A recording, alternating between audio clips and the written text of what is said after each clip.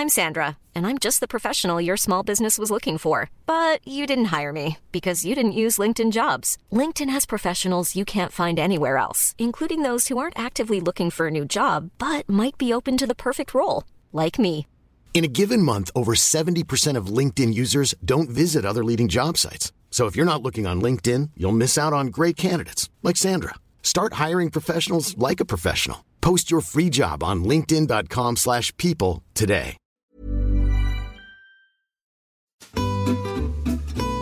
Hello and welcome to Close Reads here on the Close Reads Podcast Network. I'm David Kern and I am joined by Heidi White and Tim McIntosh. Heidi, Tim, welcome back to the show. How's it going? It's going great, David. Yeah, thanks. Great, David. Hello. We are here to discuss, well, if you've been listening, you know what we were here to discuss. We are here to discuss The End of the Power and the Glory, a book which has led to some complicated responses, shall we say, from readers. It seems early on, people were unsure what we were putting them through. Some of them may have even checked out. But if you checked out, then shame on you, because it turns out you got to read a pretty good book if you'd have kept going. And we are here to discuss the end of that book, the last few chapters. And then next week, we will answer your questions. So if you have questions, you can send them to us. We will post the thread on Facebook, on the Close Reads Facebook page, where you can post your questions about this book. And also, if you want to email us them, you can also do that. I have created a new email. It's just closereadspodcasts@gmail.com. So if that's just a good place for all Close Reads podcast stuff to go to. So if you want to email something there because you are not on Facebook or for whatever reason, then feel free to do so. And I will include those in the conversation on next week's episode. Tim and Heidi, I have a question for you before I get into my real question, though. Okay. So I've got a question that harkens back. It echoes some conversation we had after reading the first several sets of chapters. And I'll get to that in a second. But you both had read this book before. You both expressed your affection for the book, and you have continued to do so as we've read. But I'm curious, now that you've finished it again and we've had these discussions and you've seen people's responses on social media and, wherever else, has your perspective on this book changed? Do you like it now for different reasons? Do you look back at why you liked it in the past and think that you don't feel the same way about it, or maybe you don't feel the same way about it for the same reasons? Does that make sense? Has your views on the book changed during the course of this reading? Heidi, I'll let you go first. Sure. My views on the book have not changed, but I would say that they have deepened, certainly, especially over the conversations that the three of us have had, and then engaging in conversation on the Facebook page. I do feel that this is a bottomless book, and we've had the conversation before on whether any book has you can get to the end of any book. And I say for sure this book you cannot get to. So I have deepened in my understanding and love for it, but not really changed. I would say it's just the same amount of love for the book. Tim, do you feel the same way? Different? I was going to choose before Heidi did the word deepened also. Huh. So I completely agree. My perspective on the book has deepened. I don't know that it's changed that much. Let's dive into that a little bit more. When you guys say, let's dive into the depths. When you say that it's deepened for you, I mean, the implication there is that, I don't want to say that there was something shallow about your affection for it before, because that's a negative word, but there's something shallower than where you are now. So what moved you towards that deeper point? In what ways was it deepened or enriched? Is that? Yeah. Because of the conversations that we were having, because it was my third time through the book, there were just things that I saw that I did not see before.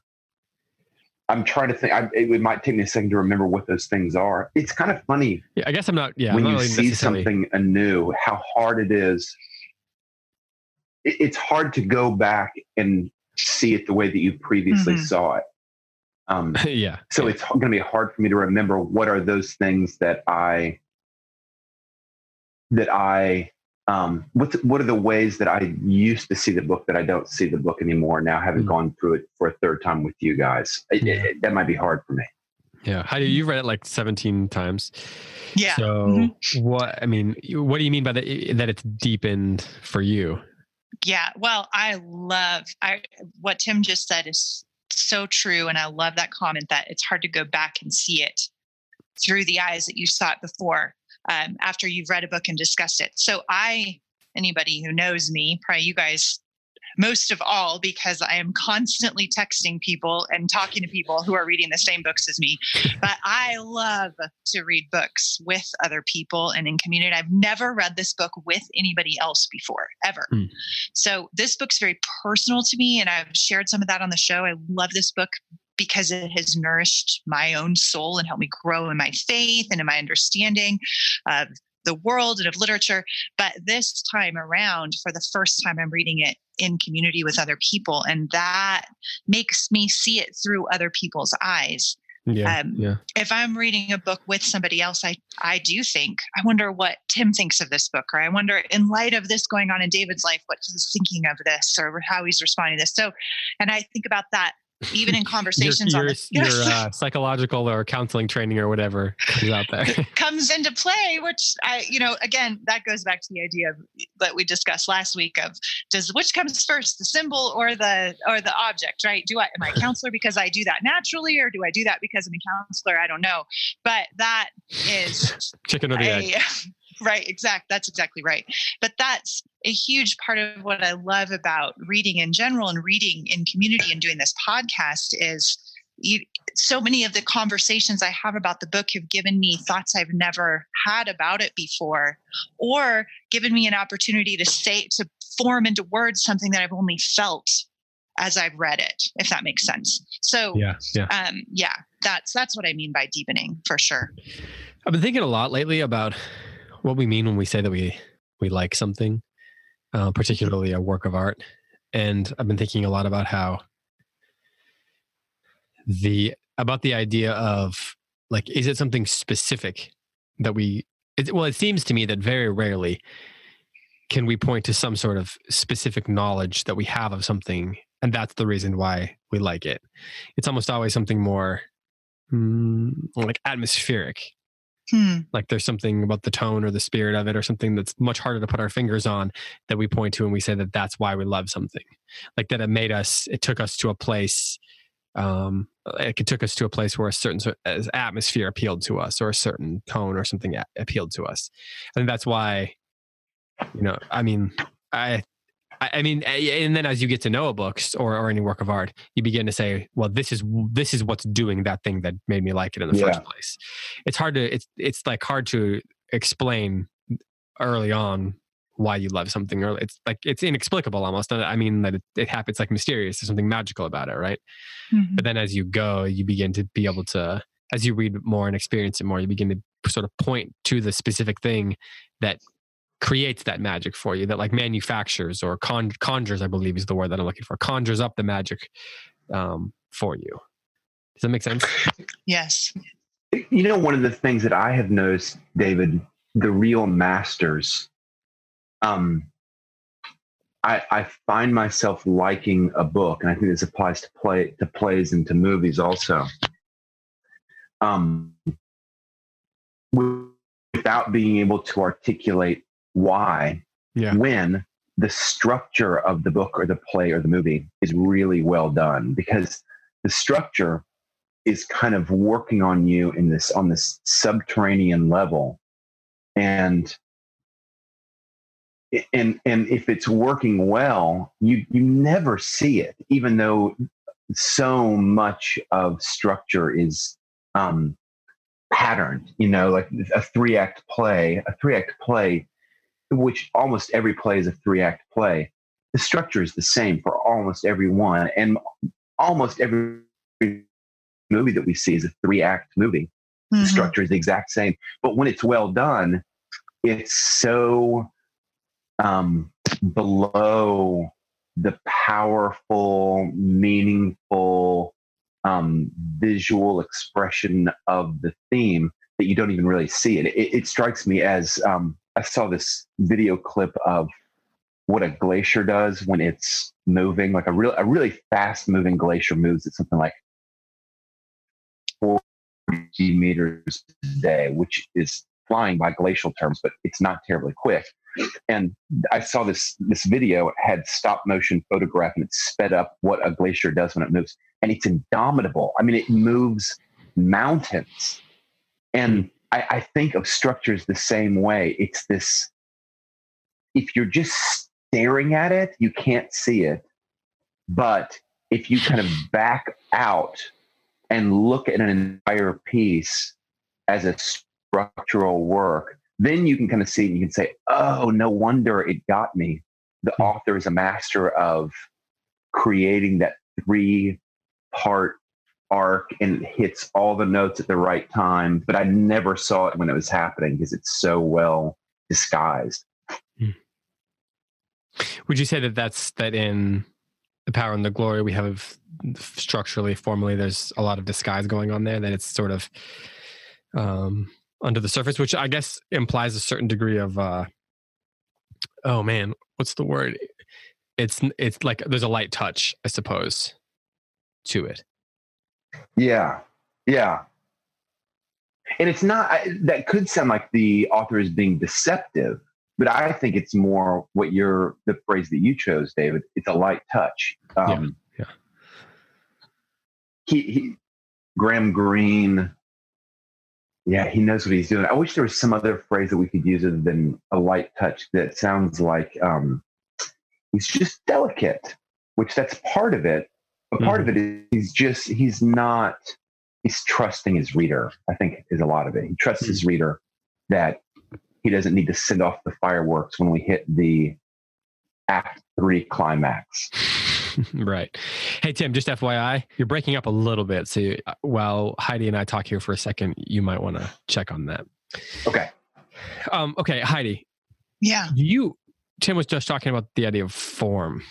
Right. And I was thinking one of the things we may want to look at today, I've got some questions of character that I think are that we really need to dive into, and we need to look at some of the things that have happened. But are there any formal elements of this book that stood out to you in this last reading that you think are kind of being fulfilled or kind of coming to a head here in these last chapters? Yes, I think that I've paid attention to form more in this reading than I ever have before. Yeah. And one of the things that I think that Tim was talking about is the sense of satisfaction that we get when form is fulfilled, that it speaks to order, which is redemptive to us, even if the content has like pathos or sadness to it. There's something very redeeming about seeing the form fulfilled in a story, particularly. And in this reading, that happened for me. I saw the fulfillment of beginning in one place, going along this chiastic structure, coming back down again, and then the fulfillment of his martyrdom here at the end, in the same place where the story began, with the same characters looking on. There's just a symmetry, a very satisfying symmetry to it that adds to the beauty of the story, even though there's such sadness and it's in such a bleak setting. There is just this sense of beauty and order that is settling and peaceful to the reader, particularly in light of the dream that he has. So anyway, I think that the form is very fulfilling to read about, even though the content is hard. And there's something in us that recognizes that, even if we can't put words to it.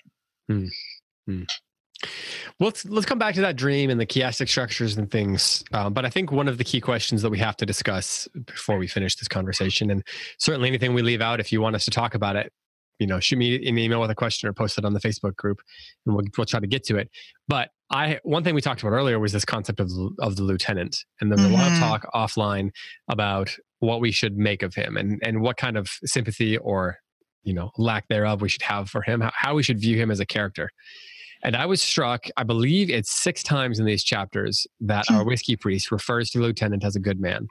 Yes. So let's talk about the lieutenant. What are we to make of the lieutenant? Do you believe that the whiskey priest is wishful thinking, or do you believe that somewhere in the lieutenant is a good man? That is what's going on when he tells the lieutenant that he's a good man?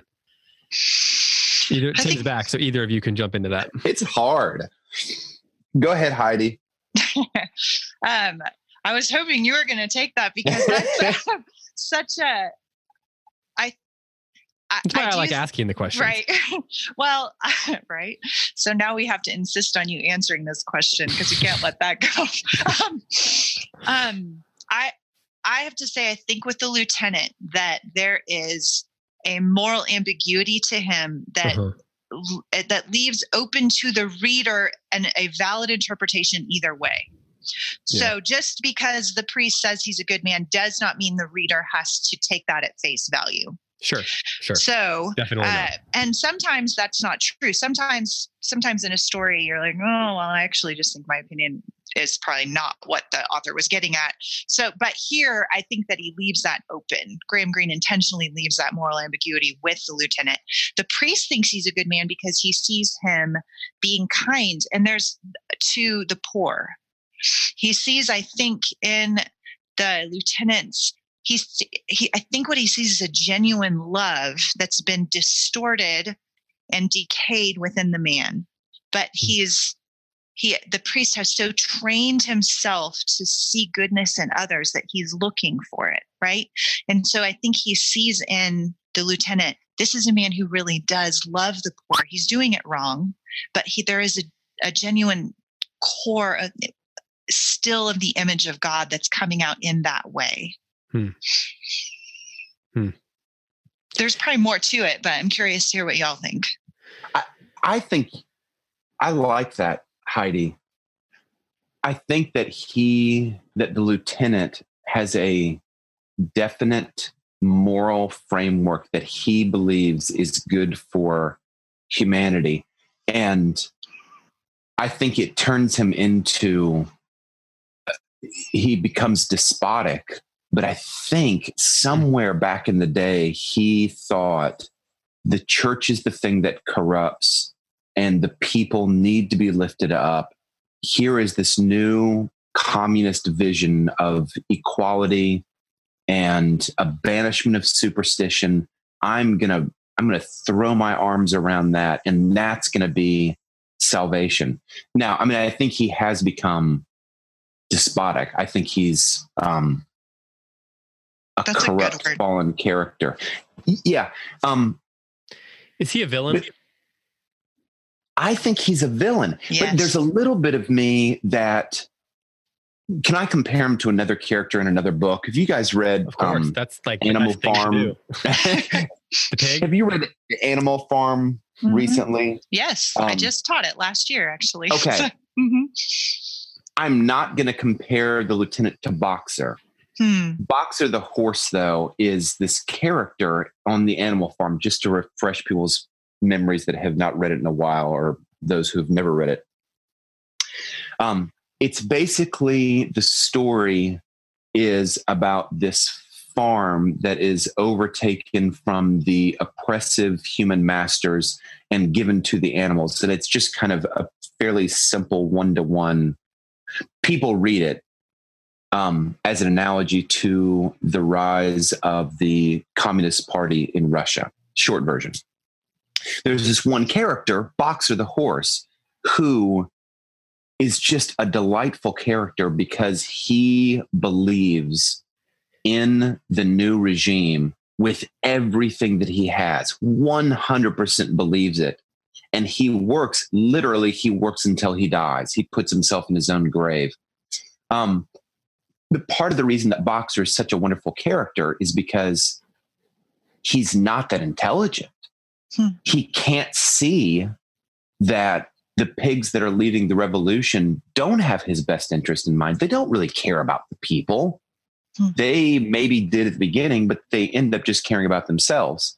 Okay, so what I can imagine that the lieutenant, early on in his life as a young communist, might have been something like Boxer. he genuinely believed. The trouble with the lieutenant, though, is twofold. Number one, he's intelligent. He's an intelligent man. He has the eyes to see if he's willing to look. And I think he's gotten past the point that Boxer was, that he's gotten to a point where he is cynical enough, because I think he has seen and he knows what his kind of inflicted worldview has done upon his territory in Mexico, and he's just looking the other way. Yeah. So you said you do think he's a villain, and Heidi, you said you agree. So Heidi, Yes. What do you view him as? Here's a question then: do you view him as evil? I think one of the messages of this book is don't forget that everybody still carries the image of God. So it's hard for me to answer that with a yes, although he is a man who commits great evil in this book. I do think he's a villain, and I don't think he's disqualified from the label of villain, because there's some sympathy and some opportunity for him to be redeemed, right? So that is the thing that the priest is always seeing in people, is here's how God could redeem you. Follow this, like find this thread and follow it, and perhaps it will lead to redemption. And that's what he keeps drawing out, intentionally or not. I'm really not sure, in these last conversations that he has with the lieutenant, that there is in him a genuine desire to help the poor in his country, and a true sense of patriotism. Could that become then, is that the last vestige of the image of God in this man? Is that the only thing that could lead him to redemption? So I am unwilling to say that he's evil and ontologically, but I am willing to say he is a villain and he does commit great evil, and I don't see him sympathetically. What I'm saying doesn't mean I necessarily think, oh, he is a good man and he's not that bad and he didn't do such a bad thing. That's not what I'm saying. So I hope that that's clear. Has there been talk, you guys, about, forgive me because I've been so out of the Facebook loop because of work, has there been talk about whether or not he's an evil character, or whether or not he's a good character, or something like that? Yes, there's been some rich conversation about that. And I think consistent with the book, like not in a, like within the context of the story, I so-and-so think he's, I'm not sympathetic. I think he's just bad. Yeah. And then other people saying, no, I can see what the priest sees in him. And so there's just been some really rich conversation about that. And I think it's very important to the end of the novel and how you read this novel, and how you do interpret this lieutenant. Mm-hmm. Are they two equals, or are they both on a path of redemption? Do they diverge here? I think the dreams make that pretty clear. I think the dreams make, I would take a stand and say the dreams make it very clear that the lieutenant is not on a path to redemption, and that the priest is. Okay, hold that thought for a second then, because I want to actually read those passages. So if one of you wants to find the lieutenant's dream and one wants to find the priest's dream, then you can each read those and we'll come back and we'll do a little comparison. But before we do that, then let's flip the question. So we're discussing whether well, hold on. Tim, you want to find the lieutenants, and how do you want to find the priests? Sure. Okay. So yeah, find that and keep your finger there. But we've discussed whether the evilness of the lieutenant and whether he's a villain. And I asked the villain question in part because I want to compare him a little bit to the priest. Do you believe then that the priest is a hero? Which is the great question, right? That the boy asks the mother who's telling the story. That conceit, that framework is so interesting and so non-traditional in a lot of ways. The way we have but it does get into the chiasm. But the way you have the mom telling the story, which if you read it kind of distractedly, you could be like, wait, was this whole thing like a dream, or was this whole story the story that the mother's telling? And then the boy's like, well, what about the one that just got shot right now? So he says to her, was that guy a hero or something? I don't know if he used that exact word, but he says something like that. So given that, do you think the book's out. I think the book is begging the question. Right. Do you, if the lieutenant's a villain, is the priest a hero? Is he our hero? I don't mean protagonist. I mean, I'm using the term very specifically. Right. Boy, I sure think he is. He is something like an inside out hero, though. I mean, are you talking? I mean, is that different than an anti-hero, which is the anti? Yeah, the thing? yeah. Because I started to say anti-hero, but I don't think he's an anti-hero. I maybe there's some special technical word for the type of hero that he is, but he's almost like, in some ways, he's almost like a comic hero who, in so many great comedies, there's kind of a bumbling fool who, despite himself, manages to pull the estranged parties together and kind of save the day, but he doesn't intend to do it. He kind of fails in all of his attempts. And in some ways, I think the Whiskey Priest is more akin to a comic hero, or maybe an inside out hero is the phrase that I used, from a comedy, than a traditional hero or a traditional anti-hero. The thing I think, I want to like say this the right way. I think the only thing about the priest that he seems to do well is he just keeps going. He just keeps going, and he just does what he knows is right. Everything in him is saying, he plods, and he doesn't want to do it. I mean, I can't think of a scene where he, there is no scene where he leaps to his feet and says, yes, for the glory of Mother Church, yes, for our son, Jesus Christ, I will do this task. He doesn't. He drags himself up. He carries the dead boy all the way. It's torturously long. He administers the sacraments almost despite himself. The only time that it seems to me like he has some level of joy in his work is when he's in prison. Yeah. So I've been thinking about, like, what are the characteristics of a hero as you were talking? Because I was thinking, the anti-hero is typically the hero or the protagonist of a story or whatever that sort of is ostensibly meant to be your hero and accomplish something, but who does so without the customary attributes of the traditional hero archetype, right? Yeah. So the traditional hero, the traditional heroic archetype is going to be what? Courageous. What would you say are some of the things that? Skilled. Yeah. Right. Strong. Confident. Idealistic. Yeah. Yes. Willing. Moral. Mm-hmm. Yeah. Mm-hmm. Unselfish, I suppose. Are these things that do or do not characterize the Whiskey Priest? Mm-hmm. That's a great question. Yeah, it is. It's a great way of asking the question. Right. Well, and Tim brought this up a few weeks ago about the difference between honor and public dignity. Right. So, this is no Achilles or Odysseus. This is, there's a lot of weakness in this man. Yeah, but since you mentioned that, you just mentioned two people that had a lot of weakness as well. Right. But they did fulfill that hero archetype, right? Another characteristic of a hero is that they go through some sort of journey of the soul, some kind of becoming in the course of a story. That's part of, otherwise it's just a fable or a legend, like Paul Bunyan, that's not really a hero, right? So that sense of becoming, that, and of course that connects to the universal story of Christ, right? That somehow the hero has to die and then rise again.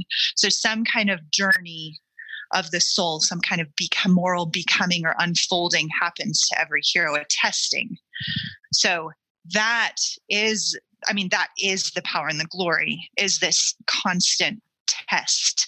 And I think it is because I know this, actually. I was just reading The End of the Affair, and what the first line of the end of the fair is, a story has no beginning and no end.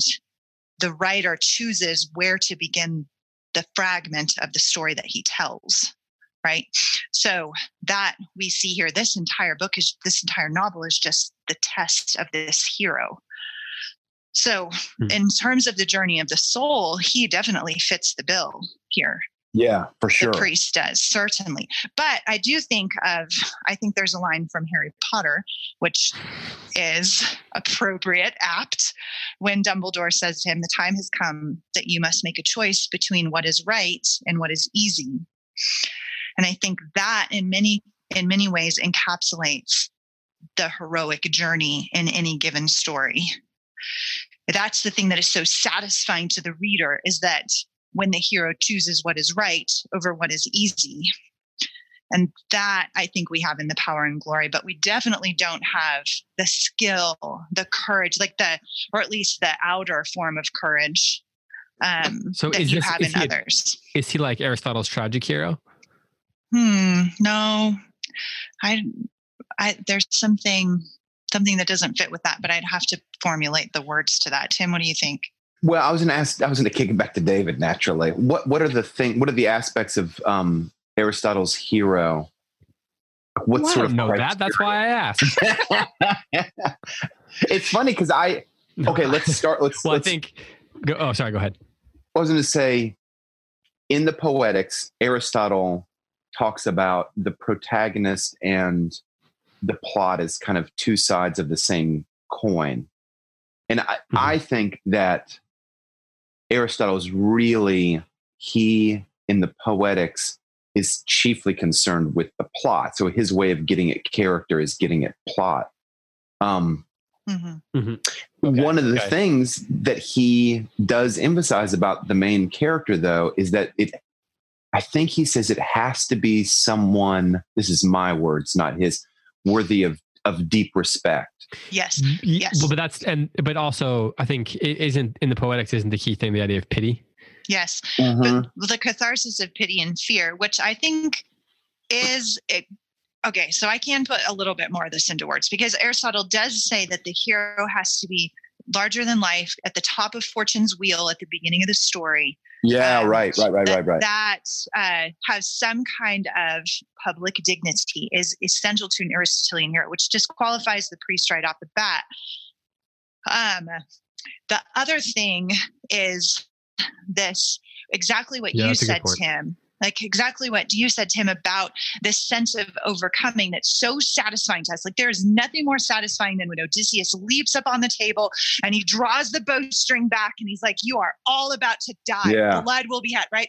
That moment of triumph over the enemy is essential to a heroic journey. And we do not necessarily have that in The Power and the Glory unless you're looking for it. You have to have eyes to see it. And then I think it's there, but it is exactly what you said, inside out. It is the rebirth of the priest is in his death. And so I think if you want to find it, you can, but you could also make a case it's not there. And so I would say as a traditional hero, you could make a literary case either way. What you just said though is really interesting, that he rises up. Well, I don't know, can't remember what you said exactly, but he through his death, right? What was the exact word you just said? I don't know, but I'm sure it was something really profound. Like that. It was. Heidi, I can affirm so that. Profound that I immediately forgot what it was. I know, we can't remember it, but that's so wise. What you're saying there goes to the idea of catharsis. You used that word a minute ago as well, because doesn't that come over to, like the Aristotelian? Yes. What he talks about catharsis being is just pity and the fear. Word purgation or something like that. Yes. So the catharsis comes through the purgation of some experience that the right. Well, Aristotle says pity and fear. Those are his two. The thing we're afraid of happening doesn't happen, or it does, but it's redeemed in some way. That's the fear part. Yes. And the pity part is the love that you have for the hero, like, and the surrounding society that's impacted by the heroic journey.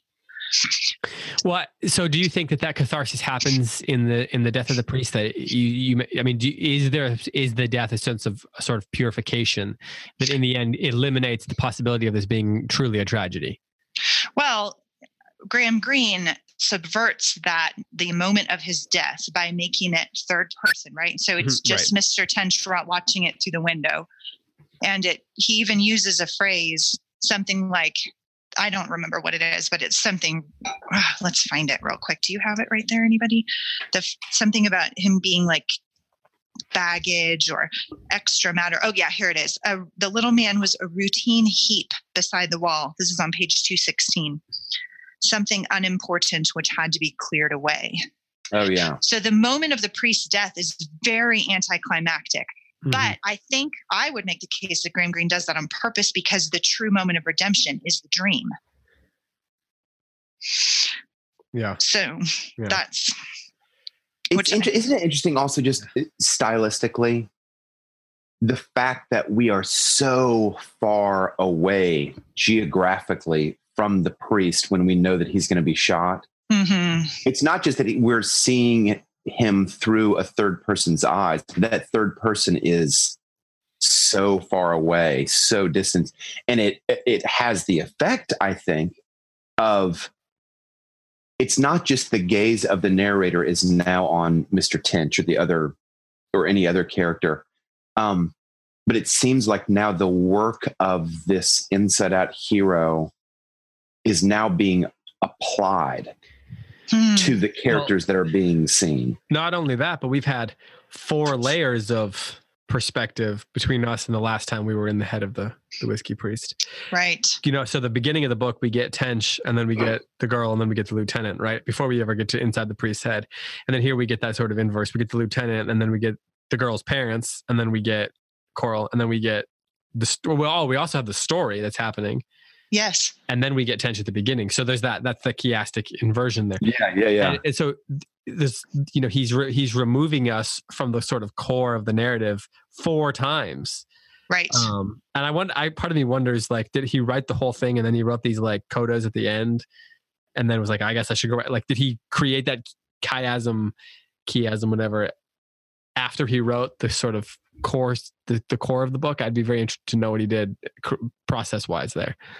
I'd be curious to know also. But it depersonalizes it in some ways. It does. Right. My hunch is that that structure was part of the original plan, because for me, it's the reason that the book works. Mm-hmm. I don't think the book, I mean, this is like to say the obvious, works without that beginning, those kind of like bookends on either side, even though, strangely enough, the most riveting part of the book is that middle part. Mm-hmm. Right. Okay. And you mentioned it a couple podcasts ago, David, that it's just like we start flying. Mm-hmm. It's so easy to read when the priest is on the road, riding through the jungle and he's on the road. Yeah. Okay. So then let's talk about, so you said it doesn't, those are kind of strong words, relatively speaking. Yeah. Maybe not for this show, but you said that it doesn't work without those scenes. So what do you mean? Like if you take out the Tench scene, the Coral's parents scene, what do you mean it doesn't work without those? I'm not entirely sure. I don't disagree with you, but I'd like to hear more of what you mean by that. I think for me, if I were to say why the book works, it's because I'll call him a comic hero, but you know that I don't mean it's funny. Comic in that I think he's a comic hero in that he does the will of God, and the will of God in some ways is efficacious through him, despite him. But the only way that we can see that is by seeing these characters that appear at the beginning and that appear at the end. And we can see that there's some glimmer of change and of hope in at least most of the characters in the final coda. So if we just see the priest and his struggle without seeing what happens, then I think that the book, how do I say this? It would seem like we just witnessed a man bungle through haphazard beliefs, doing what he thought was honorable. But was his cause, was there anybody else for him? Was there any sort of like divine power that was fulfilling its will through this priest? I don't think we could see it. We would just see defeat after defeat.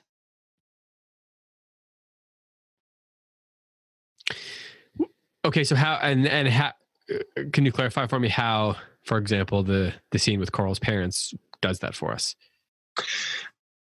I don't think it's strong, but I think that you don't think like that scene is strong.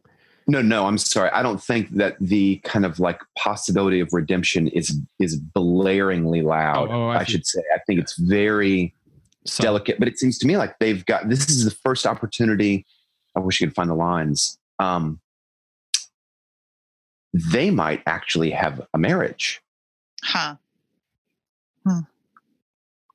Or the potential for one. So, hey, Heidi, say that again. You broke up on me. Yeah, me too. Did we lose Heidi? No, I'm here. Oh, can you say it again? I said, or the potential for. Or the potential. That's a better way of saying it. Right. Well, and I think we also, if we're paying attention, we can put together the clues of what happened to Coral and kind of piece together the impact that the priest had on her life. Right. Like that is, and again, which goes to the theme of death being a redemptive force, something we're afraid of, and yet it takes us into the kingdom or a potential kingdom of God. And that we can see at least happen to Coral, which may be a path, like you said, potentially a path to redemption for her parents. Yeah. Heidi, what happened to Coral? I was going to say, maybe we should unpack that more for people who are reading this for the first time. Well, I think that that's left ambiguous, but I think we can put together some clues. I have a theory about it, and I'm curious what your theory is. So she's clearly died. And I think died at the banana plantation. And I think her death is connected with the dog with the broken back. So, and the death of the boy. So what I think happened is there's some kind of standoff between obviously Calver, which by the way, his name Calvary, right? So there's the American gringo has been shot. I'd guess by the police who are hunting him down at the banana plantation. So I think there was some kind of standoff in which the children were used as human shields and both of them were shot and killed. And the reason I think that is because of the death of the boy who was shot, Calver shot. The priest says something to Calver about children dying. And then one little tiny line, and I can't find it right now, but you guys can tell me if you post on the Facebook page if you think I'm reaching too far. But either the mom or the dad says something like, I know, that scoundrel. I know, right? That scoundrel ... is one of the lines in the conversation in that chapter between Mr. and Mrs. Fellows. So, I think she came presumably about the lieutenant. Yes. So so I think that the dog, and I didn't want to say this last week when we were talking about it, but I think that another purpose of the dog is to communicate to the readers to expect that something violent happened in this place. So because the dog is injured, right? So it's a clue pointing towards the end of the novel in which we learn that Coral and this child, I think, have been collateral damage between in the death or the shooting of Calver. I think that's definitely a reasonable reading, but one of the things I've been thinking about, and since I finished reading it, is why Graham Greene did it. Like, why does he not just tell us? Right. Yeah. Like in some ways, I think that's where some people are frustrated by authors of the era, right? And that they feel like, why can't people just tell us what they're trying to say? It's the complaint about T.S. Eliot's poetry and things like that, But so why do you think he does this? Why does he leave it so vague, so open-ended? Why does he not give us resolution in some of these areas? We have certain sorts of resolution, but in other ways, we really don't get the catharsis that we're looking for. Right. I agree. Well, and I don't know. I think it would have been easy to add that into that conversation between Mr. and Mrs. Fellows, something that gives us more decoding of Coral's death. So I don't know, Tim. Yeah, I mean, although if they just are like, we're never going to talk about this, then they're not going to talk about it, That's a great point. And I think it's consistent with the characterization, certainly. Yeah, that's not a woman who's going to she's not going to process process things. Right. That to me is that's a really good answer as to why we don't get more information, because it fits the character. But from Graham Greene's point of view, man, I closed the book and I thought, what happened to Coral and why didn't he find some way to tell us? He couldn't have told us through his mother's mouth. I think that's consistent and well done. But it's such I started to use the word mystery, and mystery would say, and it's good, but I'm not sure that I would say the unraveled mystery is a sign of success. I'm a little bit befuddled by it. You guys know me. I don't need it all spelled out at all. So, right. But I would like to have had a little bit more of a clue. I can see Heidi's theory working. Heidi, that's some deep level stuff. Right. So do you think then, but if Coral died as collateral damage, as you put it, what does that mean? What does that mean for the sort of theme of the story, like for the catharsis that we're supposed to expect? I mean, what does that, and even the death of the boy, right? What? Okay. So yes, this is a great question. And I've thought a lot about this, you guys, because I have read this book so many times. So you've had to process this a lot of times. Right. So I've thought about this. So Coral would be the only actual conversion of the story.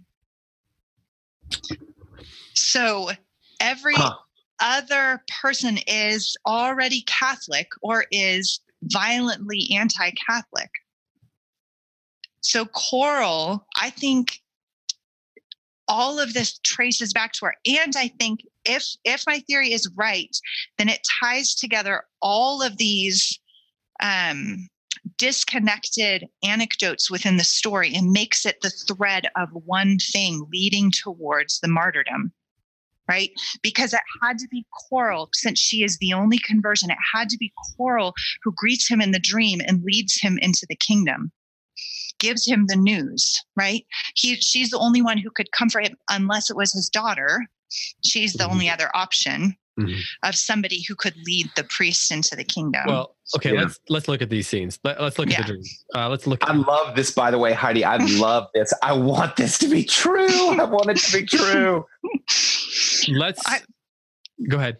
Okay, well, I lost my place in my excitement in talking about this. My bookmark dropped out. And I haven't looked either.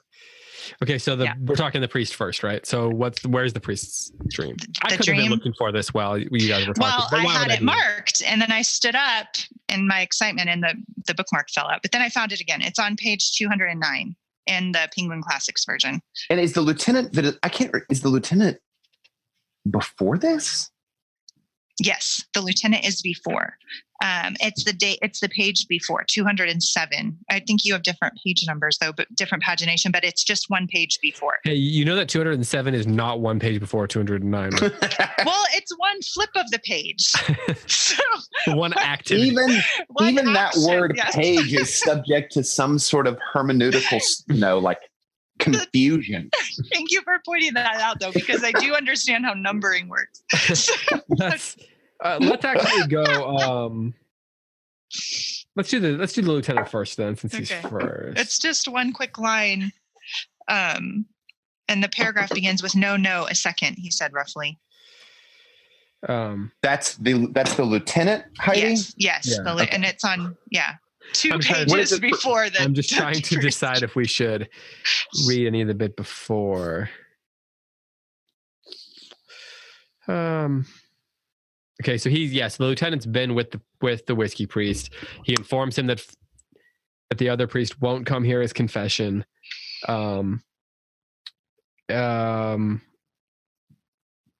He tells the priest, "You have such odd ideas." The priest tells him, "You're a good man," a couple times. They talk about the forgiveness of sins. Okay, so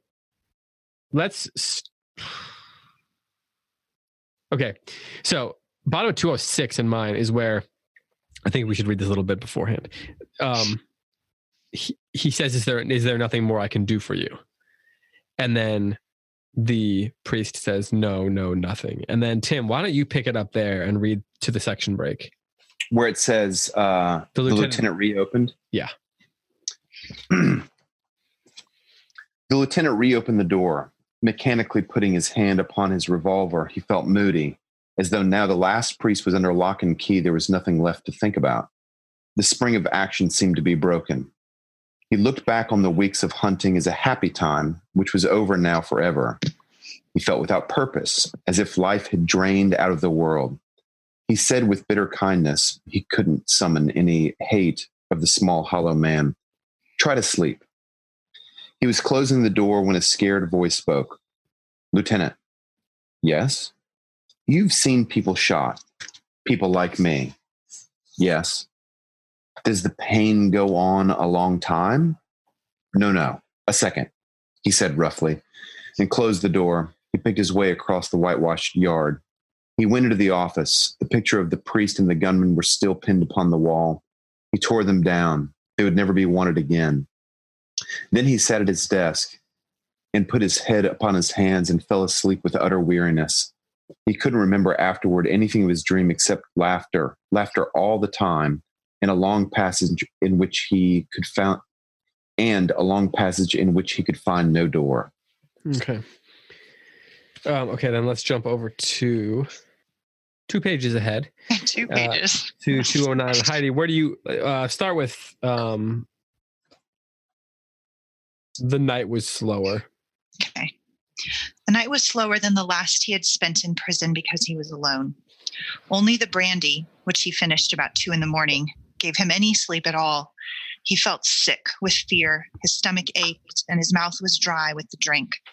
He began to talk aloud to himself because he couldn't stand the silence anymore. He complained miserably. "It's all very well for saints." And later, "How does he know it only lasts a second? How long's a second?" And then he began to cry, beating his head gently against the wall. They had given a chance to Padre Jose, but they had never given him a chance at all. Perhaps they had got it all wrong, just because he had escaped them for such a time. Perhaps they really thought he would refuse the conditions Padre Jose had accepted, that he would refuse to marry, that he was proud. Perhaps if he suggested it himself, he would escape yet. The hope calmed him for a while, and he fell asleep with his head against the wall. He had a curious dream. He dreamed he was sitting at a cafe table in front of the high altar of the cathedral. About 6 dishes were spread before him, and he was eating hungrily. There was a smell of incense and an odd sense of elation. The dishes, like all food in dreams, did not taste of much, but he had a sense that when he had finished them, he would have the best dish of all. A priest passed to and fro before the altar saying Mass, but he took no notice. The service no longer seemed to concern him. At last, the 6 plates were empty. Someone out of sight rang the Sanctus bell, and the serving priest knelt before he raised the host. But he sat on, just waiting, paying no attention to the God or the altar, as though that were a God for other people and not for him. Then the glass by his plate began to fill with wine, and looking up, he saw that the child from the banana station was serving him. She said, "I got it from my father's room." "You didn't steal it?" Not exactly, she said in her careful and precise voice. He said, "It is very good of you. I had forgotten the code. What did you call it?" Morse. That was it, Morse. 3 long taps and 1 short one. And immediately the taps began. The priest by the altar tapped. A whole invisible congregation tapped along the aisles, 3 long and 1 short. He asked, "What is it?" "News," the child said, watching him with a stern, responsible, and interested gaze. When he woke up, it was dawn. I'm going to read this because I think it's necessary. Yeah. When he woke up, it was dawn. He woke with a huge feeling of hope, which suddenly and completely left him at the first sight of the prison yard. It was the morning of his death. He crouched on the floor with the empty brandy flask in his hand, trying to remember an act of contrition. "Oh God, I am sorry and beg pardon for my sins, crucified, worthy of the dreadful punishments." He was confused. His mind was on other things. It was not the good death for which one always prayed. He caught sight of his own shadow on the cell wall. It had a look of surprise and grotesque unimportance. What a fool he had been to think that he was strong enough to stay when others fled. What an impossible fellow I am, he thought, and how useless. I have done nothing for anybody. Sorry, I'm underlining something. I might just as well have never lived. His parents were dead. Soon he wouldn't even be a memory. Perhaps after all, he was not at the moment afraid of damnation. Even the fear of pain was in the background. He felt only an immense disappointment, because he had to go to God empty-handed, with nothing done at all. It seemed to him at that moment that it would have been quite easy to have been a saint. It would have only needed a little self-restraint and a little courage. He felt someone who has missed happiness by seconds he felt like someone who has missed happiness by seconds at an appointed place. He knew now that at the end there was only one thing that counted: to be a saint. So, one thing I was noticing is when the priest falls asleep, his dream is brought on by the hope calmed him for a while, and he fell asleep with his head against the wall. But if you contrast that with the lieutenant, the lieutenant sat at his desk and put his head upon his hands and fell asleep with utter weariness. So that the lieutenant has this sense of purposelessness that has suddenly come on. Then he puts his hands and his head in his hand on his desk, and the weariness causes him to dream. For the priest, there's this sense of hope that calms him. And he falls asleep with his head against the wall. And I was wondering what you make of those two images. And then we're going to talk about the dreams themselves, and then we'll have to talk about the aftermath of the priest's dream. But what do you make of those sort of physical, those two different physical positions, I suppose, in which that leads them both into sleep? Physical responses to whatever's going on inside of them. Symbolically and all.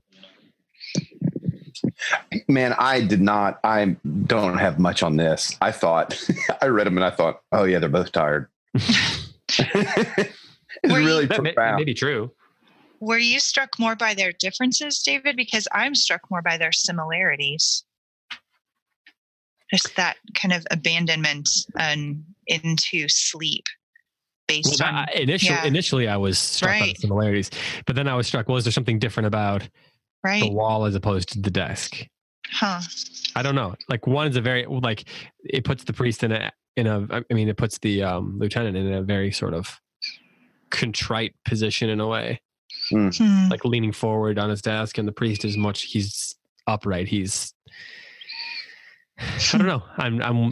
I'll say something, David, that I did notice that's related to what you're asking, is that there is in both of them a sense of accomplishment. It seems to me like there's a sense of accomplishment, and that sense of accomplishment for the lieutenant yields dismay, maybe even, like deep depression is oncoming, because what left is there to do now that the gringo and the priest are done?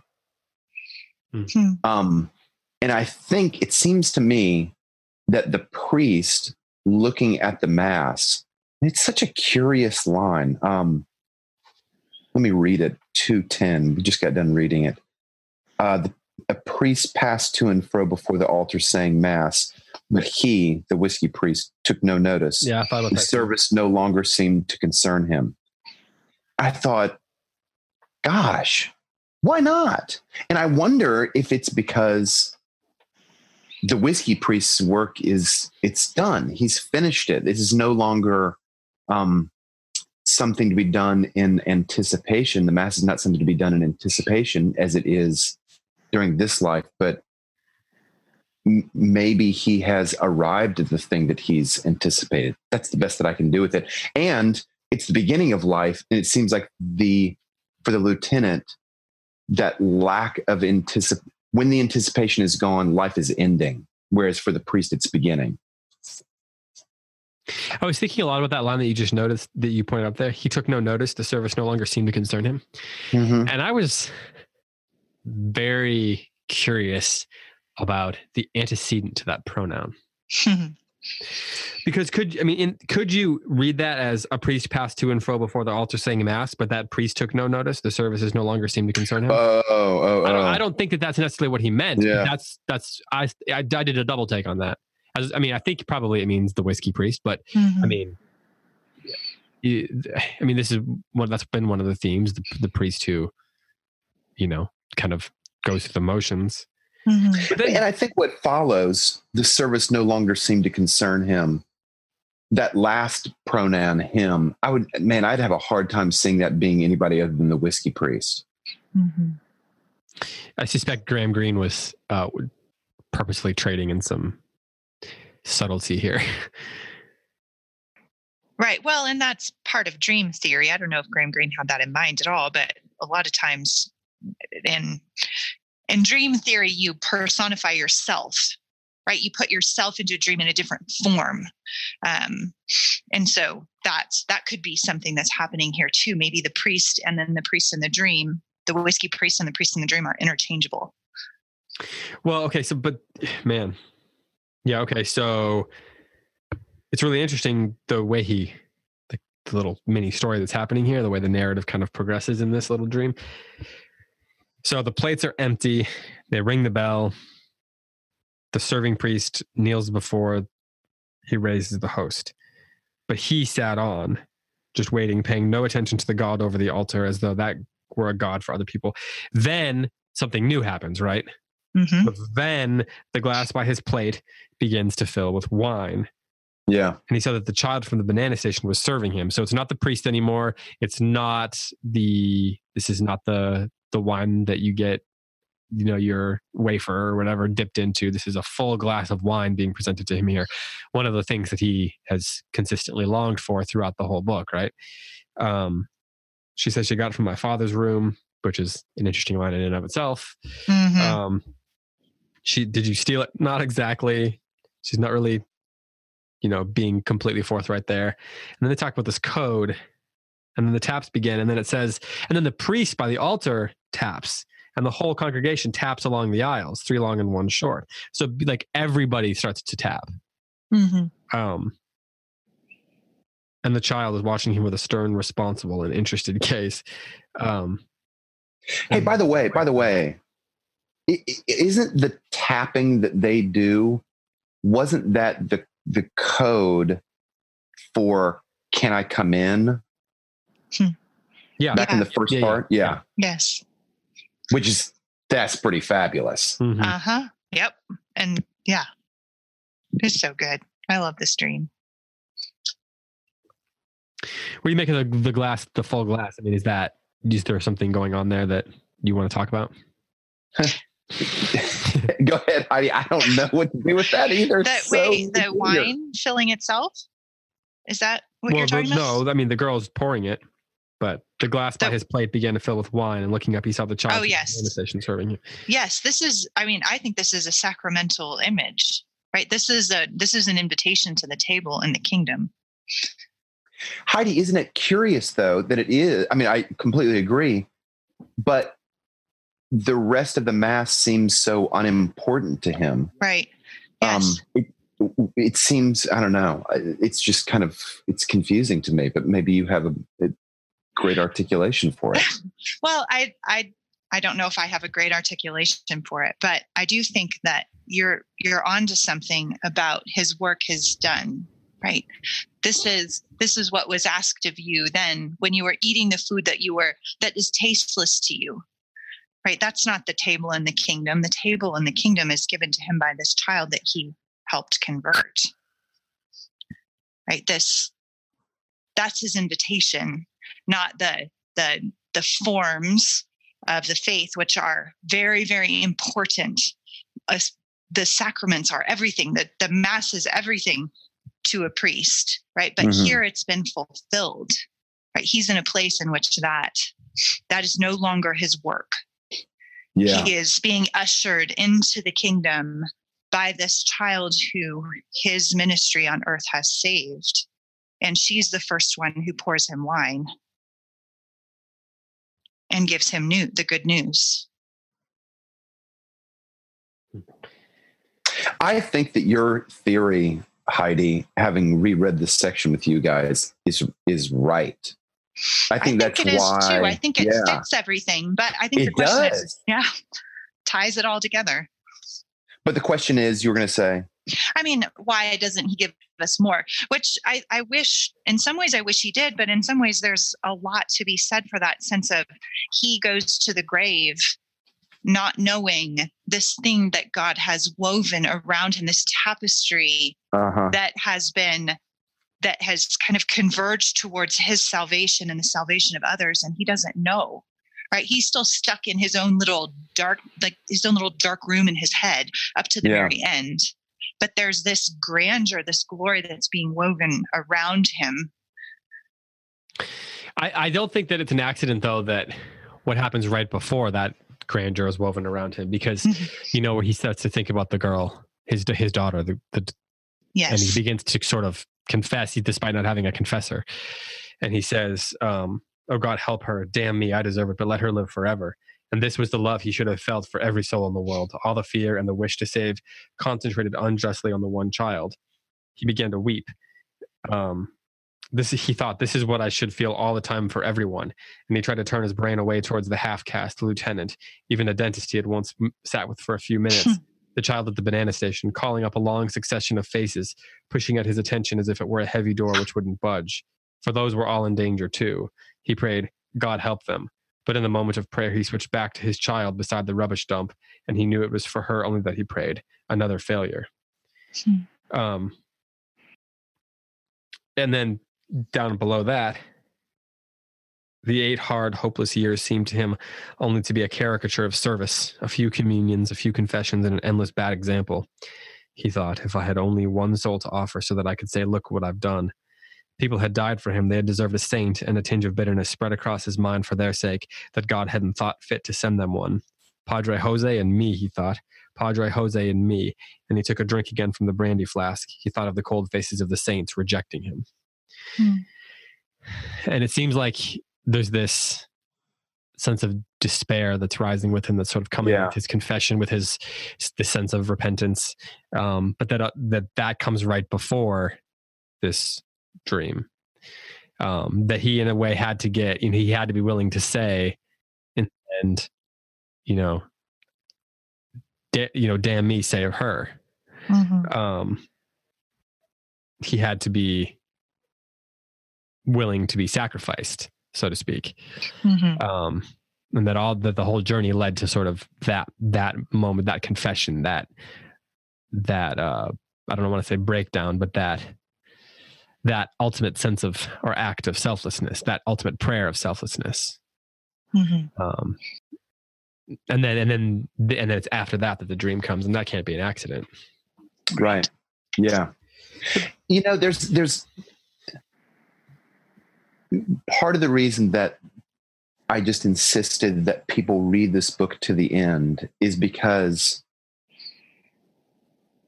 for me, it's such a picture of what the Christian life is like, especially as you get a little bit later into life. It's so, I'll speak for myself. I so often wonder, like, am I doing anybody any good? Is like the things that I care about, the things that I put my effort toward, does it matter? Does it even matter at all? And I'm so with the priest in that feeling. You know, he has worked so much harder than I worked, and he has been in a situation so much grimmer than the ones that I've been in. And I think that the conclusion of the book for me is so encouraging, because you can see in these very subtly drawn ways that that his life has been efficacious, that God has used him in some ways, probably in ways that he did not think himself worthy of being used, and ways that he didn't anticipate that he would be efficacious. And at the end, it seems to make clear that he doesn't believe we're efficacious, right? He believes going to God empty-handed. Yeah, absolutely. And there are other books that I have also resonated with really deeply. Never mind. That's a slightly different subject, but that's part of the reason why I just find this book to be the conclusion of this book is so powerful, is because you do see that the work that he did, it was not done in vain. Mm-hmm. As evidenced by the fact that the book ends with a new priest showing up. Right. And also, I think that boy, yes, if there's another conversion in the book, I think it's that boy. So like the final lines of the book, let me just find them, are the boy who has been listening to the story from his mother, and the man knocks at the door. And he names himself as a priest, and the boy lets him in. This is, to me, I think, maybe even a more clear indication of someone's conversion than what we saw with Coral.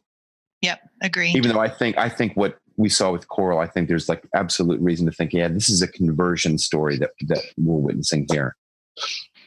So the boy is another evidence that the priest that his work has counted in some way, that his life has counted in some way.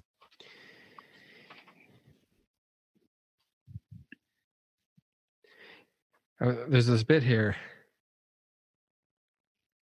right, where the mother's telling the story. Mm-hmm. And that one, the boy said that they shot today, was he a hero too? Yes. The one who stayed with us that time? Yes, he was one of the martyrs of the church. He had a funny smell, one of the little girls said. Yeah. You must never say that again, the mother said. He may be one of the saints. And then, yes, he was one of the heroes of the faith. They talk about the idea of the relic.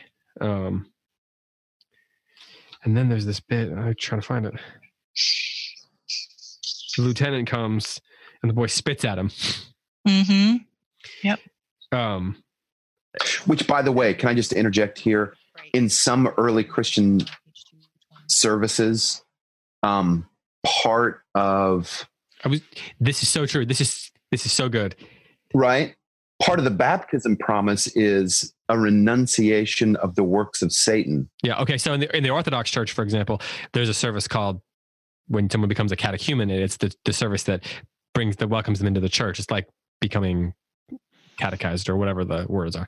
And traditionally you would turn away from the service and you literally spit across. Right. Right. Still, some churches still do that. So yeah, you say you renounce Satan and you literally spit. I don't know if there's a practice in the Catholic Church. I think there used to be. I think after Gregory, this was part of a lot of Catholic Church practices. So part of the renunciation of Satan and his works is you turn toward the west and spit, and then to begin your confession, you turn toward the east. Mm-hmm. A sign of like turning toward the sunrise, the coming of Christ. Mm-hmm. So I think that it's interesting that the boy spits at the lieutenant, or spits, it's a renunciation. Yeah, right. It's a renunciation of Satan and his works. And what does he do after that? He opens the door to the priest to come in. Yes. And I love that while he's lying there, he can hear the whispered prayers in the other room. Yes. What did you think of the fact that right before the priest comes, there's another dream? So the boy says the boy very soon he went to sleep. He dreamed that the priest, whom they had shot that morning, was back in the house, dressed in the clothes his father had lent him and laid up stiffly for burial. The boy sat beside the bed, and his mother read out of a very long book, all about how the priest had acted in front of the bishop, the part of Julius Caesar. There was a fish basket at her feet, and the fish were bleeding, wrapped in her handkerchief. He was very bored and very tired, and somebody was hammering nails into a coffin in the passage.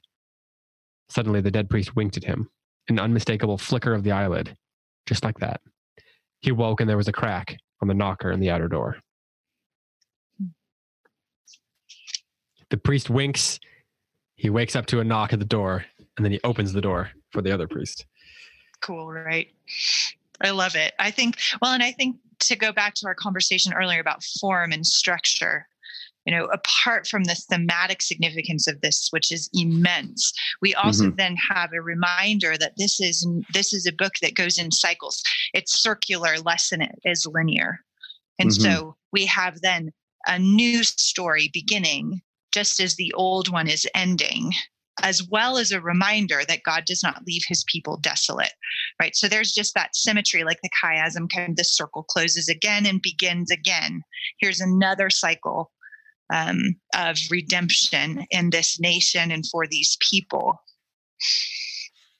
And by the way, I just realized the spitting thing reminded me of the very beginning, right? Because Tench is spitting forlornly in the sun. He gathered his bile. Yeah, that's right. I forgot about that. The sun. I forgot about that. Right. Yes. Again, we talked a lot about this on Facebook. The idea of what do the teeth, why such an emphasis on teeth and on spit, and this idea of that the mouth can be used for good as well as for evil, right? So here we have a renunciation. This represented by spittle is actually redemptive in the life of this boy. I just got a notification that said that somebody tweeted, losing your eternal soul because of Twitter would be the lamest way to go to hell. It feels appropriate in some way. Yeah. Do you think that we're supposed to? So this is my final question for today, and we're going to answer a lot of questions. We'll just continue the discussion, people's questions. Are we supposed to? So we talked about whether we have a villain and we have a hero. Are we supposed to view the priest as having been a saint? Or yes. What is the conclusion we're supposed to draw with that? I say yes. So then he is wrong in his self-assessment. Yes. I don't know. I think. What gives you pause, Heidi? Well, I think that is. Well, does David's question could have been phrased two different ways, right? Do you think that the priest is a saint is different from, are we supposed to think the priest is a saint? Right. In some ways you're asking author intent and I knew what I was asking. And the message, and the message of this book. And that I may be wrong on this because you jumped right in there, but I'm unwilling to take a stand on that.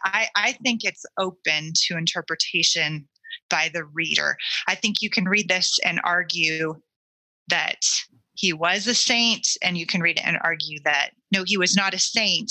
I don't think you can read it and make him a bad guy. I think that's just reading the novel wrong, but I'm not sure you have to interpret him as a saint. One thing that I think is really interesting, and this might come across almost like a criticism of the church in some ways, but what if what Green is getting at here is that the stories that we tell of the people are what preserve the church? Like, I mean, so the mother tells the boy that this guy was a priest, right? And then this priest was a saint, right? And then he takes that with him when he opens the door, and that leads into the preservation of that implies the preservation of the church despite great trial.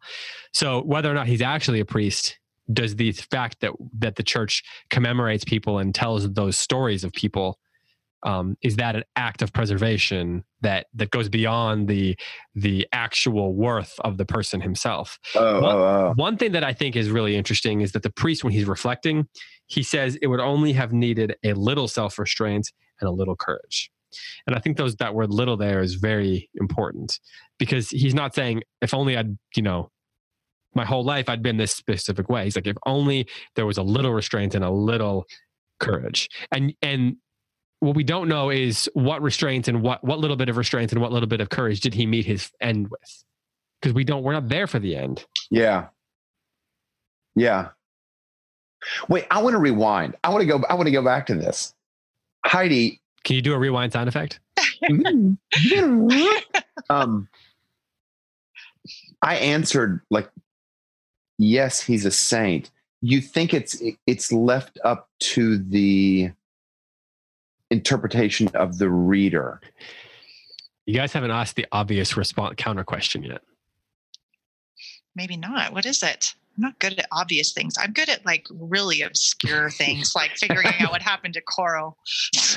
Well, like if your students were in a class and they were like, is he a saint? What would you say to him? What would you say to that student? What would be your yes. What would you? But you don't want to give. You're not. If you're in a class and you're like, say, I'm not going to give you the answer. Right? Yeah. The question is like, what is? Well, tell me what a saint is. Yeah. Is that the question? Yeah. So that's the obvious counter question that neither of you got. So you both failed that test. We both failed. No. I'm just kidding. No, so, I think and I'm not going to allow you guys to say this because I really want to hear Heidi's answer. I feel like I can give a cogent reply to the question, what is the saint? And thus I feel confident saying, yes, he was. So you feel like you have a definition in which he fits. Yes. And that's all the time we have for today. Do you want to go on? Can that be your final thought? Please continue. Yeah. I mean, do you have time, Tim? Oh, I do have time, but I feel like if I do that, then Heidi gets off the hook. Yes, exactly. Heidi gets off the hook. Well, I mean, I'm never off the hook, so go ahead and let know. We'll find a way to bring it back to her. Okay. I don't mean a saint in that the church is going to do the requisite research as it does in researching saints for sainthood. I don't mean that. I mean, will God welcome this man into his kingdom as having lived in some way an exemplary life of spiritual devotion? And I think the answer to that is yes. And I would say that is the definition of a saint. Now, we've got to get into like semantics, because in the Protestant tradition, the third kind of like pillar of the tradition is the priesthood of all believers. And so there's some sort of recognition, though, within Protestantism, like not everybody really is a priest, but there is, golly, I'm really getting way off subject. I think, bottom line, there is a difference between what the church recognizes in her best efforts, what the church recognizes as a saint, and who God recognizes as a saint. Sometimes they correspond perfectly. Sometimes they do not. I don't think that the Catholic Church, if this was a real character, would give the whiskey priest sainthood. I do think, based on the narrative that we've been given by Graham Greene, that he will be welcomed into the kingdom by God, by Peter and the other saints, as something unique and significant. Now I feel like the conversation's just beginning, right? When we have to go. I know. Because I was, based on my own worship tradition, interpreting this in a more formal sainthood kind of sense. So if the question is, will he be welcomed into the kingdom of God? And that's an emphatic yes. Yeah. So, David, very good, forcing us to define the terms of the question.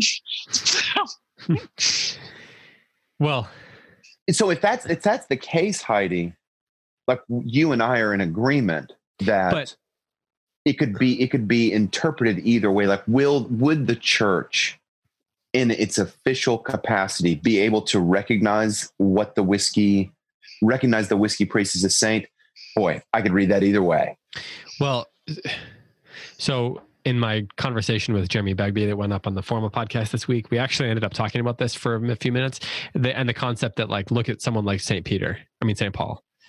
He becomes canonized in the church, but he's also someone who did a great deal of evil in the name because he believed he was doing good, right?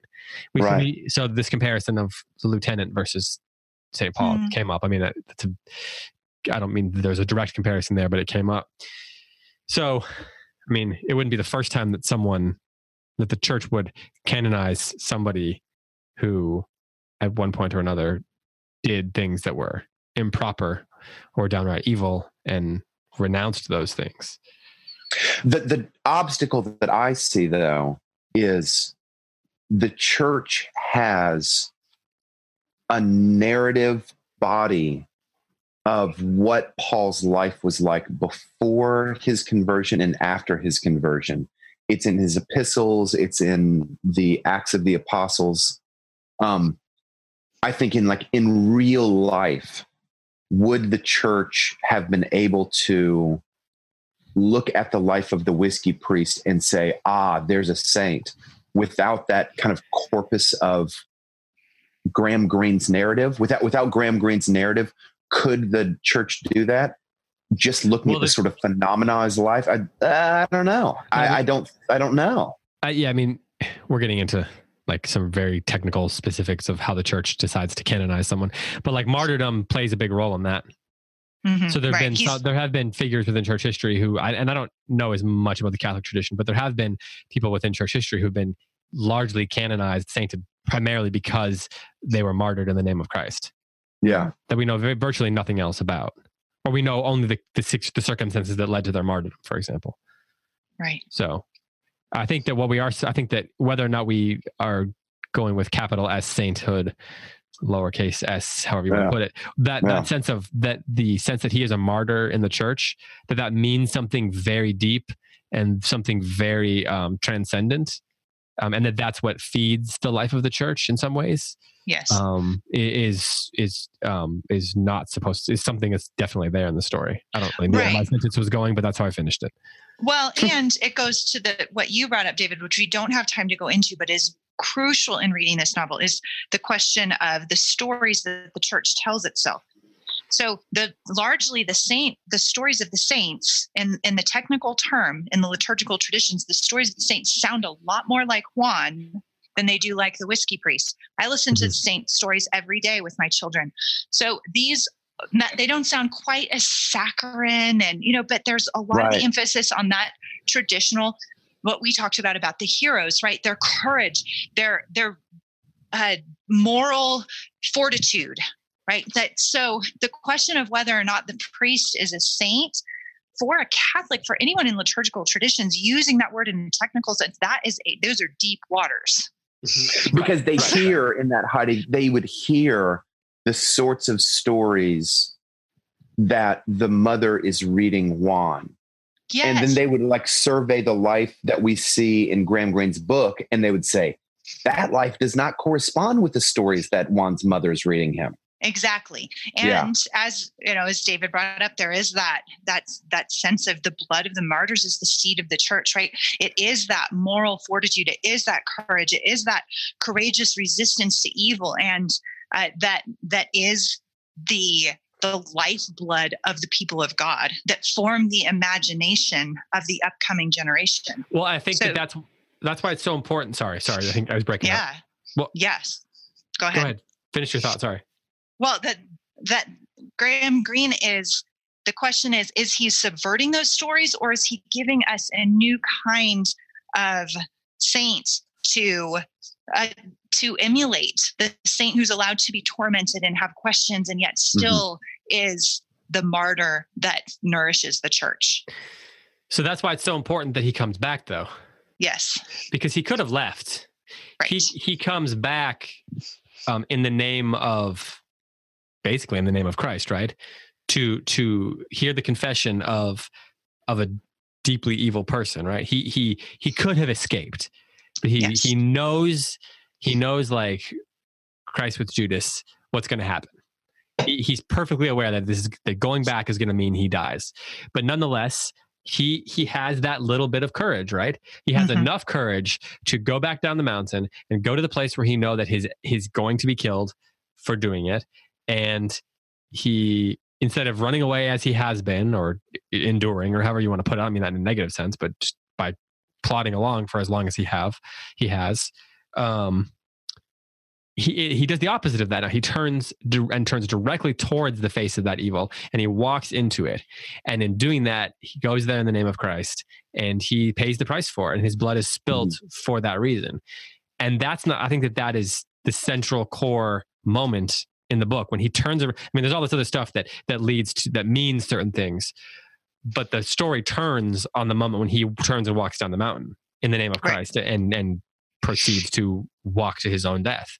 He's a martyr not because he was captured or because he was killed by a terrorist or something. Because he chose to in the name of Christ to do his duty, his like ontological duty, as we talked about in previous episodes, and do what he's been called to do, and that he pays for that, and that is what fulfills that little bit of something that he's saying he wish he'd had. That's why he's wrong that he doesn't go empty-handed. Right. Which is why I think, there's no doubt the priest is a martyr. There's no doubt of that.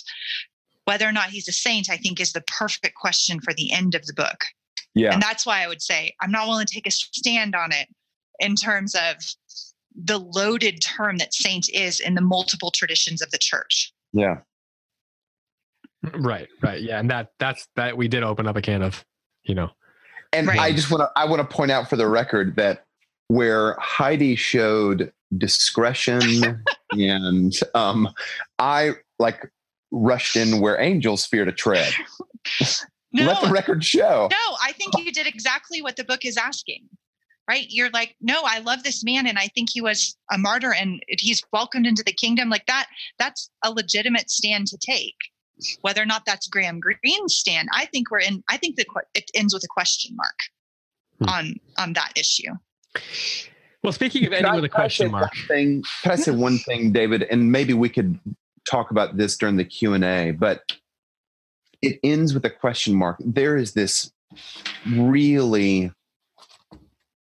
So Graham Greene is a Catholic novelist in the middle of the 20th century, and there are a couple of other Catholic novelists or Catholic fiction writers in the middle part of the 20th century that like to end with question marks. I think Flannery O'Connor ends oftentimes with question marks, not in every story, but she kind of demands that the reader get involved and kind of name what's going on. You can't get to the end of one of her stories and understand it and not be sort of internally activated. And another one is Walker Percy. I feel like, David, you have read, we've talked a little bit about Walker Percy, but so many of his novels end with a decision moment where the primary character has gone through this, tremendously confusing ordeal. And then they arrive at basically an either or choice. And the book ends. And I think that I love those books. And I think that Graham Greene, I don't think it's like Walker Percy that he's demanding an either or sort of choice, but he is asking the reader for a narrative decision of some sort. Yeah. That's good. That's well put. Well, that's all we have time for. Okay. I do love that the book ends with him, the boy, opening the door and kissing the priest's hand, though. Yeah. Me too. Okay, so next week we're going to do the Q&A. Post your questions on Facebook. Email them to me at closereadspodcasts at gmail.com if you like. But I also want to remind people that we have a lot of great content out there. We've got our daily poem that's been Great to see people listening. We just did our Robert Louis Stevenson competition where lots of kids were, like way more kids than I thought, were memorizing poems and reciting them and posting them on social media. We're going to do something like that again soon. We have The Play's the Thing. Andrew Kern and Angelina Stanford just are finishing up their conversation of Much Ado About Nothing. And we've got lots of other great content. So if you are enjoying this content, then we would definitely appreciate it if you would go over to patreon.com/closereads and consider supporting us. We are spending the month of November kind of kicking in our fundraising. Your support is what enables us to do pretty much anything that we do. So if you are up for in some way financially supporting the work of the CiRCE Institute and all of the various products that come out of that, whether that's the Close Reads Podcast Network, all the other podcasts like the Mason Jar or the Forma Journal or the stuff that you find on the website or the conferences or whatever it is, that we could really use your support. We have this quote that we like to use when it comes to this sort of thing, and it's from Anne of Green Gables. And it's when Anne realizes, she says, "Kindred spirits are not so scarce as I used to think. It's splendid to find out that there are so many of them in the world." And that's kind of how we feel. So your support goes a long way, but we're also really grateful for it. So please consider supporting CiRCE Institute this November and December, if you would. It's a key month for us to be able to proceed into the new year with all the, continuing to do all the programs that we have going on. So if you like them, please consider. You can donate, obviously, through Patreon or over at CiRCEInstitute.com and just hit the donate button. There's monthly giving, and then also you can give into our matching fund. So anyway, I just wanted to add that here at the end, do a little bit of begging. But we really do appreciate all your support and really do feel like we have a lot of kindred spirits out there who we are conversing with. And the Close Reads Facebook page proves that, if nothing else does. So thanks to everyone who's been supporting, and just we are grateful for any support you can give us heading into 2019. All right. Well, that's it. Anything else you guys want to add? Support CiRCE. Support CiRCE, a nonprofit organization that does remarkable work. And I think, David, part of you guys look so good, like the website looks so good, the conferences are so well run, that people often think, oh, they're a professional organization, they're a for-profit business. But that's not true. You're a nonprofit business. You're supported largely by private donations. Yeah, private donations. And a lot of our programs I'm holding up a 0 right now. So or they make virtually nothing profit wise. So yeah, we have a few things that we sell, and then things like webinars and your donations and things like that are what allow us to meet our payroll every month. And a lot of things we do like this that are ostensibly free. I mean, people support them, but you can listen to these shows for free. So we want to continue to do that because that's our mission, that's our vocation. But anybody who can support enables a lot of people around the world to hear about us and to hear about classical education. So anyway, that's enough groveling. Digital groveling. So thanks to both of you for being on the show, and thanks to everyone who's been listening. Don't forget that the next book we are going to do here on Close Reads is The Great Gatsby. So if you want to get started on that, feel free to do so, and I will be posting a reading schedule for that very soon. The first episode will go up in 2 weeks, though. So for Heidi White, for Tim McIntosh, and for all of us here at the Close Reads Podcast Network, I'm David Kern. Thanks for listening, and happy reading.